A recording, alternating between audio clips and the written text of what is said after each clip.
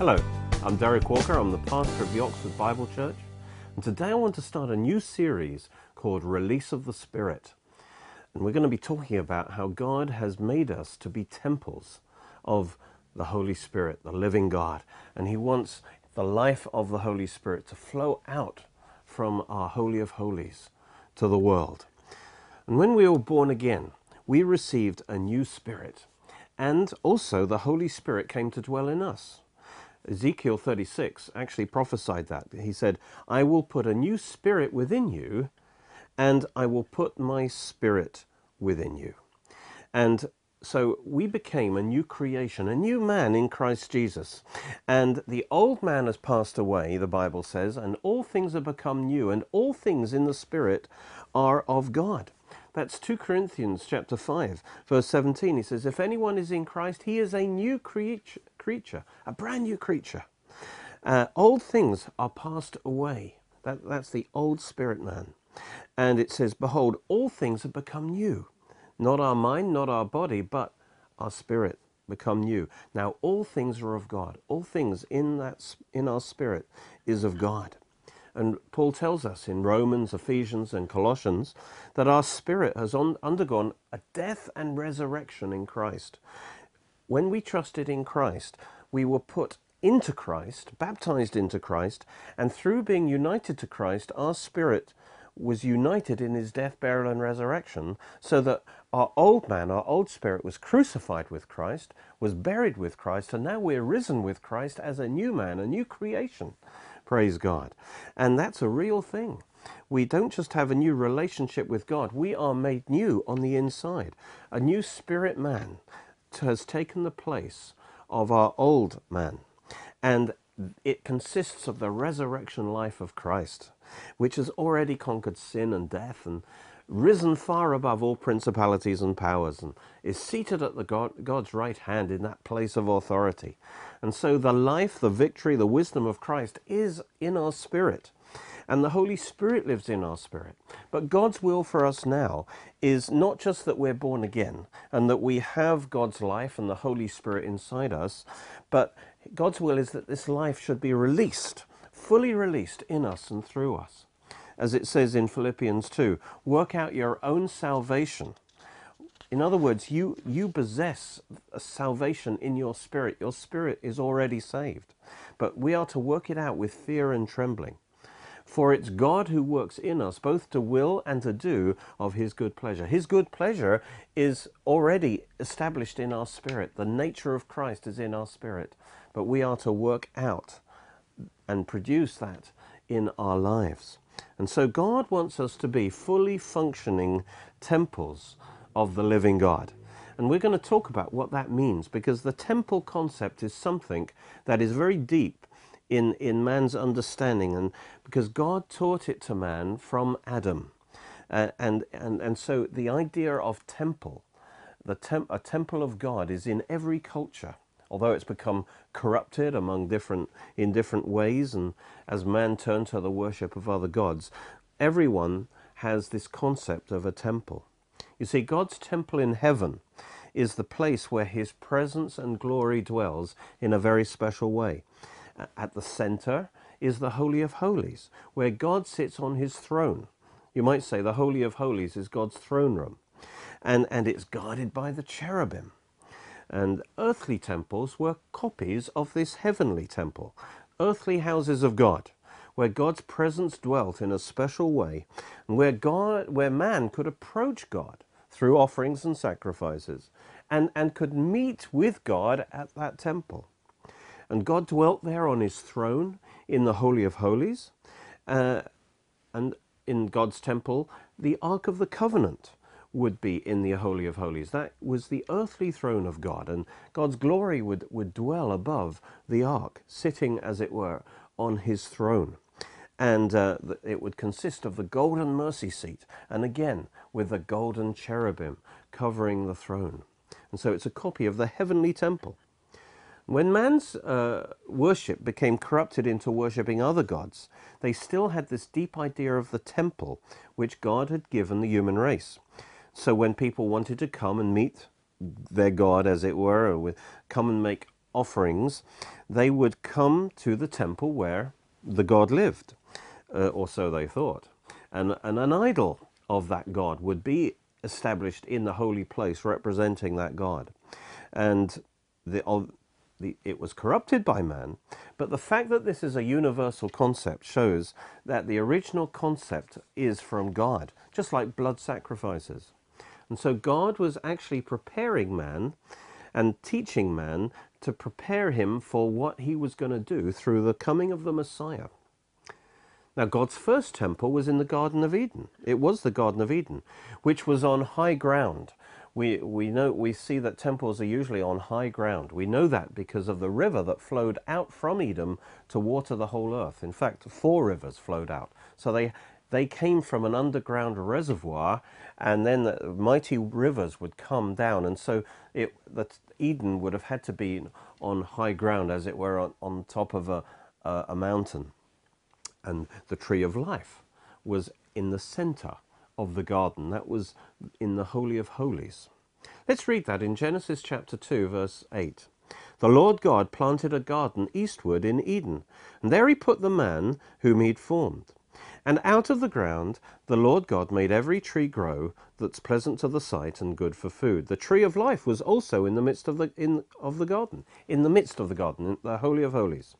And the tree of knowledge of good and evil also, but that was in the holy place, which corresponds to the soul of man.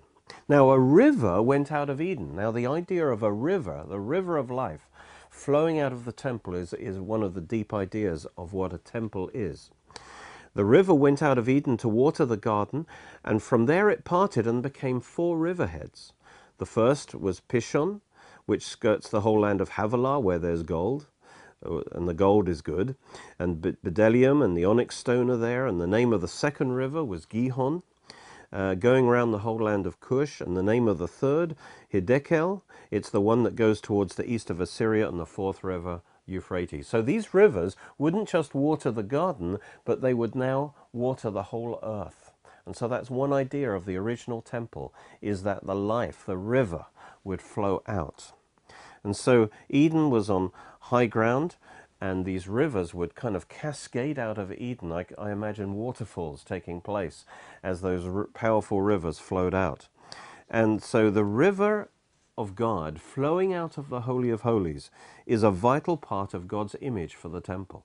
It's important for us to understand that, because we're going to see how it applies to us, because God has made us temples of the living God. We see this same thing in God's heavenly temple. In Revelation 22:1, it says, "He showed me a pure river of the water of life, clear as crystal, proceeding from the throne of God and of the Lamb." And so when man sinned, the cherubim which guarded the tree of life in the Holy of Holies were manifested to stop Adam coming close. We see that in Genesis 3. It says, "Now lest he," Adam, this is God speaking, "lest he put out his hand and take also of the tree of life and eat and live forever. Therefore the Lord God sent him out of the Garden of Eden to till the ground from which he was taken. So he drove out the man, and he placed cherubim on the east of the Garden of Eden, and a flaming sword which turned every way to guard the way to the tree of life." And so you see that the cherubim now are guarding the Holy of Holies. And from that point, man could only approach God on the basis of blood sacrifice. And they would regularly bring sacrifices to the place of sacrifice, which was just outside the garden, the gate of the holy place of the garden, which was equivalent to the holy court, the outer court. And we read that in Genesis 4, verse 3 and 4. It says, "In the process of time," and that actually means at the end of days. In other words, there would be, at the end of a cycle of time, could be every month or year, it came to pass that Cain brought an offering of the fruit of the ground to the Lord, and Abel also brought of the firstborn of the flock. So man would come to that place at the Garden of Eden in the outer court and make these sacrifices. And so we have the pattern again of the temple. And God then told Israel to make the tabernacle after the heavenly pattern with 3 parts: the Holy of Holies, and that's where the Ark of the Covenant was, the holy place, and then the outer court, where the sacrifices were offered. And the glory of God was often manifested, shining out from the Holy of Holies. And then God told them to make the Temple of Solomon. That's the first temple, after the same pattern, but on a bigger scale and more permanent as a building. And again, the glory of God was revealed in that temple, and it was called the Light of the Nations. And all this, through the pattern here, God was actually revealing things about his plan of redemption. And then this temple was destroyed by the Babylonians, but when they returned to the land, it was rebuilt again by Zerubbabel, and later it was enlarged and beautified by King Herod, and that temple then stood in the time of Jesus, and that's called the Second Temple. But it was destroyed again in AD 70 by the Romans. And so for most of the church age, there hasn't been as it were, a temple of God that's made of stones. Because God actually replaced it by a new and a better temple, and that's the one that we're going to be talking about. See, but God hasn't actually finished with temple buildings yet, because there will be a third temple in the tribulation, which the two witnesses will use as their base of operation before the Antichrist desecrates it by making it a temple to himself and putting up an idol in the holy place, the abomination of desolation. And then there will also be a fourth temple in the millennium, which is described in great detail in Ezekiel 40 to 47. And all these descriptions of temples actually teach us about God's plan of redemption and what he wants to do for us as temples of the living God.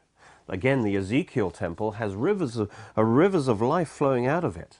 And this is a picture of God's ultimate dream, which is the ultimate temple is man himself, redeemed man, and out of whom God wants rivers of living water, the Spirit, to flow to a thirsty world. And we can read about that in Ezekiel 47. He says that he was taken to the door of the temple, and there was water flowing out from under the threshold of the temple toward the east. And the water flowed from under the right side of the temple. And as he goes out, he sees this river that's flowing out. He goes out 1,000 cubits, and the water came up to his ankles. And then another 1,000 cubits, the water came up to his knees. And then another 1,000 cubits, it came up to his waist. And again, another 1,000 cubits, and it was a river, he says, I could not cross, for the water was too deep, in which one must swim, a river that could not be crossed. So we see this mighty river, and in the descriptions of this temple, it's on a high mountain. The mount of the Lord is the highest mountain, and so this river would cascade down this mountainside in waterfalls and then flow out to the Dead Sea. And it says wherever this river flowed, it brought things to life. And it even brings the Dead Sea to life, and that they'll go fishing in the Dead Sea. And so it says wherever that every living thing that moves, wherever the rivers go, will live, and there will be a great multitude of fish, because these waters, they will be healed. And all kinds of trees will grow by the bank of the river, and their fruit will not fail. And so this is a life-giving river. And it says even the leaves are for medicine.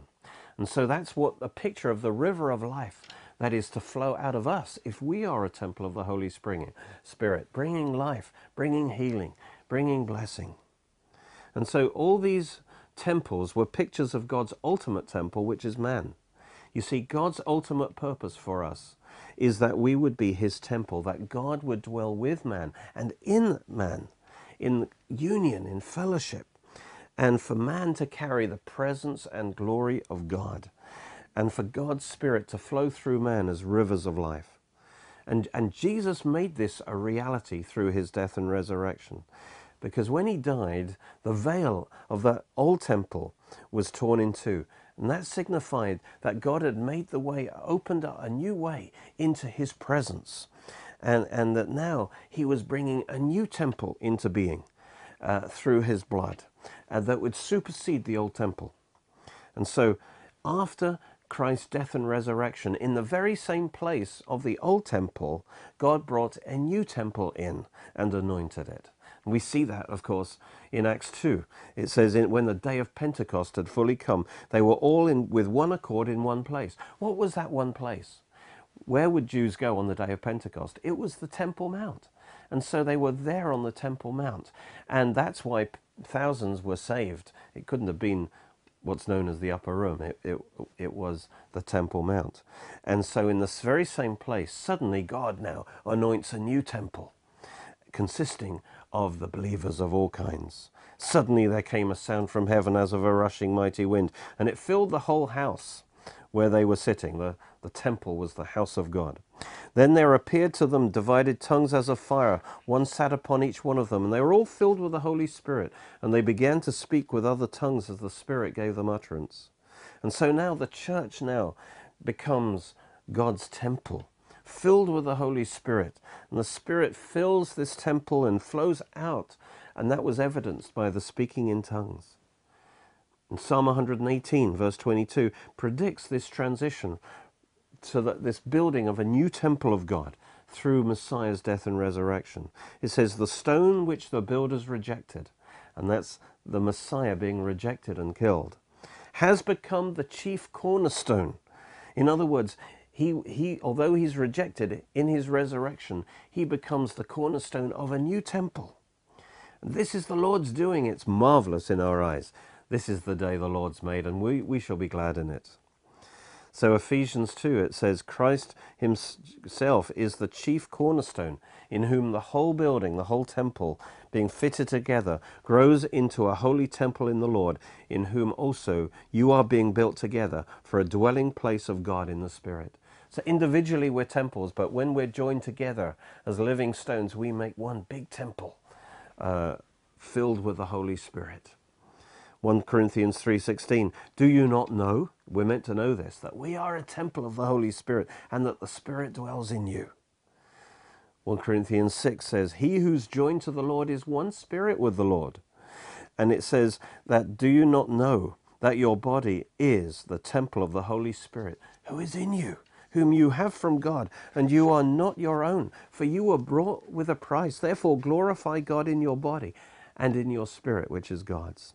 1 Corinthians 6, what agreement has the temple of God with idols? For you are the temple of the living God. As God has said, I will dwell in them and walk among them. I'll be their God and they will be my people. This is God's dream, that he would have a temple to live in and manifest himself through and be a flow through. Man, you see, is the ultimate temple of God. All the other buildings are just pictures of God's ultimate dream, to have man as the temple of God. And those temples were temporary teaching tools to reveal God's ultimate purpose for man. We are destined to be God's eternal temple, where he will indwell man forever, and filling us with his power and glory, which is going to shine out of us, praise God. So in the eternal state, there will be no temple buildings, because we will be his temple. And this eternal state is described in Revelation 21 and 22. Let's pick a few verses here. Revelation 21, I heard a loud voice from heaven saying, behold, the tabernacle, you see, tabernacle, the dwelling of God is with men, and he will dwell with them, and they will be his people. God himself will be with them and be their God. Verse 22 says, but I saw no temple in the New Jerusalem, for the Lord God Almighty and the Lamb are its temple. Now the whole city, you see, is filled with God's presence and glory. So there's no need for a special place of worship, no need for temple buildings, because God's ultimate temple is now in place. And so all things are perfect in the eternal state. And we are in that verse because a temple consists of two elements. First, the temple itself is the dwelling place of God. And secondly, God himself, of course, who dwells in that temple, whose glory fills that temple. So the ultimate temple is described here in verse 22, first of all, as the Lamb. That's Christ. And it's particularly Christ in his humanity, because it's his humanity that shed his blood was the Lamb of God. And if we are in Christ, we are in the Lamb, we are part of that temple too, you see. The Lamb consists of all those who are in him. And so that we are that temple in the New Jerusalem. He is the temple, and we are in him, united to him through his human nature and through his blood. So we are the body of Christ, you see. Christ was the prototype temple, the chief cornerstone. And now we are now in him as living stones, as part of that temple. And so we are in that temple. The temple was the Lamb and also the Lord God Almighty indwelling the temple in his power and glory. And so all believers in Christ are part of this temple. And so the ultimate temple of God is redeemed humanity in union with Christ. And God will dwell in us for all eternity, shining his power and glory. In verse 23 it says, the city has no need of the sun or moon to shine in it, for the glory of God illuminated it. The Lamb is its light. The Lamb, that's us in Christ, is the light of the city. The light shining out of each one of us will illuminate the city. The temple is the light, the source of light. And the glory of God in each one of us will shine and light up the city. Praise God. Verse 24 confirms that. It says, the nations of those who are saved will walk in its light, and the kings of the earth, that's us, will bring their glory and honor into it. So each one of us in the resurrection will receive a measure of the glory of God that will shine through us as we become fully functioning temples of God, radiating out his glory. And we will bring our glory into that New Jerusalem, and together as the massive temple of God in Christ, we will be the light source for the city. Praise God. And so it says, verse 25, its gates will not be shut at all by day, and there will be no night there. In other words, it will be eternal day. And so the gates will never be shut, because they are shut at night normally. And then it says, they shall bring the glory and the honor of the nations into it. And so the saved of the nations will bring their glory into this temple. And so this is the eternal state. This is God's dream. This is what God is aiming to do, is to bring forth his temple, which is man. And Revelation 22 completes this description of eternity with a vision of the river of life and the tree of life. It's as if he's reminding us of that first temple in Eden that through man's sin got destroyed. But God is restoring all things. And that first temple of Eden with the river and with the tree of life is going to be restored again. And it has a river flowing out of it, and the tree of life.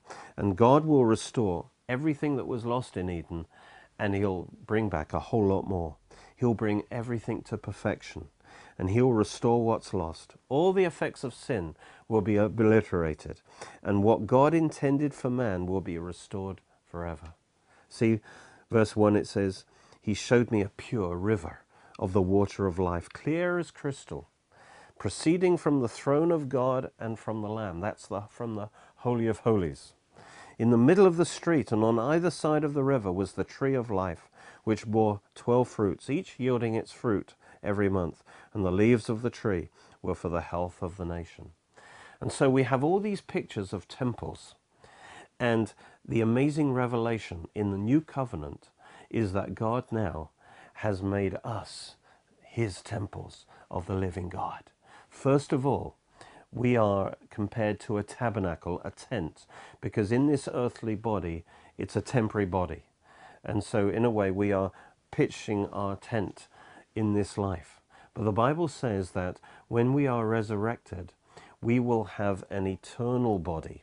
That is likened to the temple, Solomon's temple, which is a permanent building. And we are in the tabernacle phase right now, but in the resurrection, we will become in the temple phase. We will be in a permanent state of being the temple of God. And God's dream for man is to live in us He's accomplished that through Christ's death and resurrection. Through the blood of Jesus, he cleansed us from sin so that the Holy Spirit could come and live inside us. And he's already accomplished that. Even though we live in this tent of a body, we do have the glory of God on the inside of us. And God's plan for us, God's purpose for us, is that we would carry his presence. It's not just that we would be nice people, good people, decent people, but that we actually carry the glory of God, the presence of God. And what God wants is not just for that new life to be shut up in our spirit. He wants that life to be released through us as rivers of living water. Our spirit has been changed from darkness to light, but he wants that light to shine out of us. He wants his life to shine, his healing power to flow through us, his love, joy, peace, goodness to flow through us as rivers of living water. That's what he wants to do. And so this is what this series is really going to be about, is how can we have that life flow through us, released through us, because there are keys, because we're not just a spirit. God has saved our spirit. He lives in our spirit, but we are also have a soul and we live in a body. The temples were of 3 parts, and so we are of 3 parts, spirit, soul, and body. We've got to learn how to release the life of the Spirit through our soul, through our body, to a thirsty world. You are a temple of the living God. Know that, and start living in the reality of it. If you want some in-depth teaching on the release of the Spirit, how to release the power of the Spirit in your life, we have exactly what you need. There are 3 CD series here, each with 8 CDs. Release of the Spirit 1, Release of the Spirit 2, and Release of the Spirit 3. And there's a special offer if you get 2 or 3 of these series. Let me encourage you that this is such an important area that we understand the dynamics of the Spirit in our life. You can watch more of our teachings on our Oxford Bible Church Roku channel and Derek Walker YouTube channel. You're most welcome to join us at our church services, which are every Sunday at 11 AM and 6 PM at Cheney School, Headington, Oxford, OX3 7QH. You can order CDs, DVDs, books and other great products from our online shop at www.oxfordbiblechurch.co.uk or by calling 01865 515 086.